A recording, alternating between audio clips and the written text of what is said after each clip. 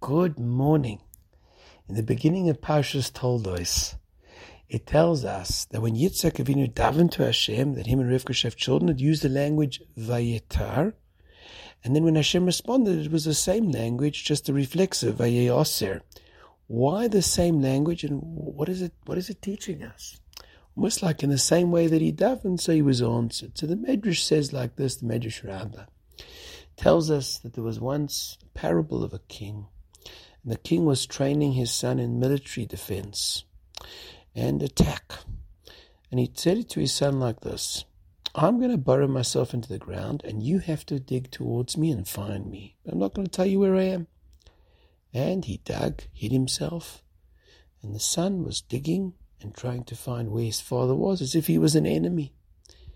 And says the Medrash, as the son was digging towards the father was digging towards him. Say Chazal like this: Yitzhak Avinu davened to Hashem like you take a spade and you dig.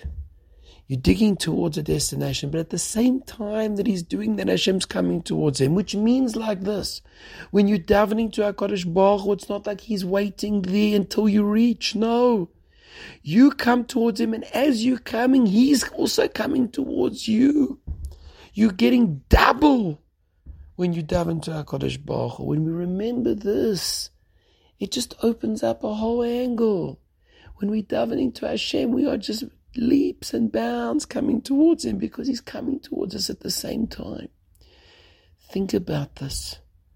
It's not that I'm reaching something on top of a tree. No. I'm pulling a rope, and the other side is also helping to bring it closer to me. Have a wonderful day.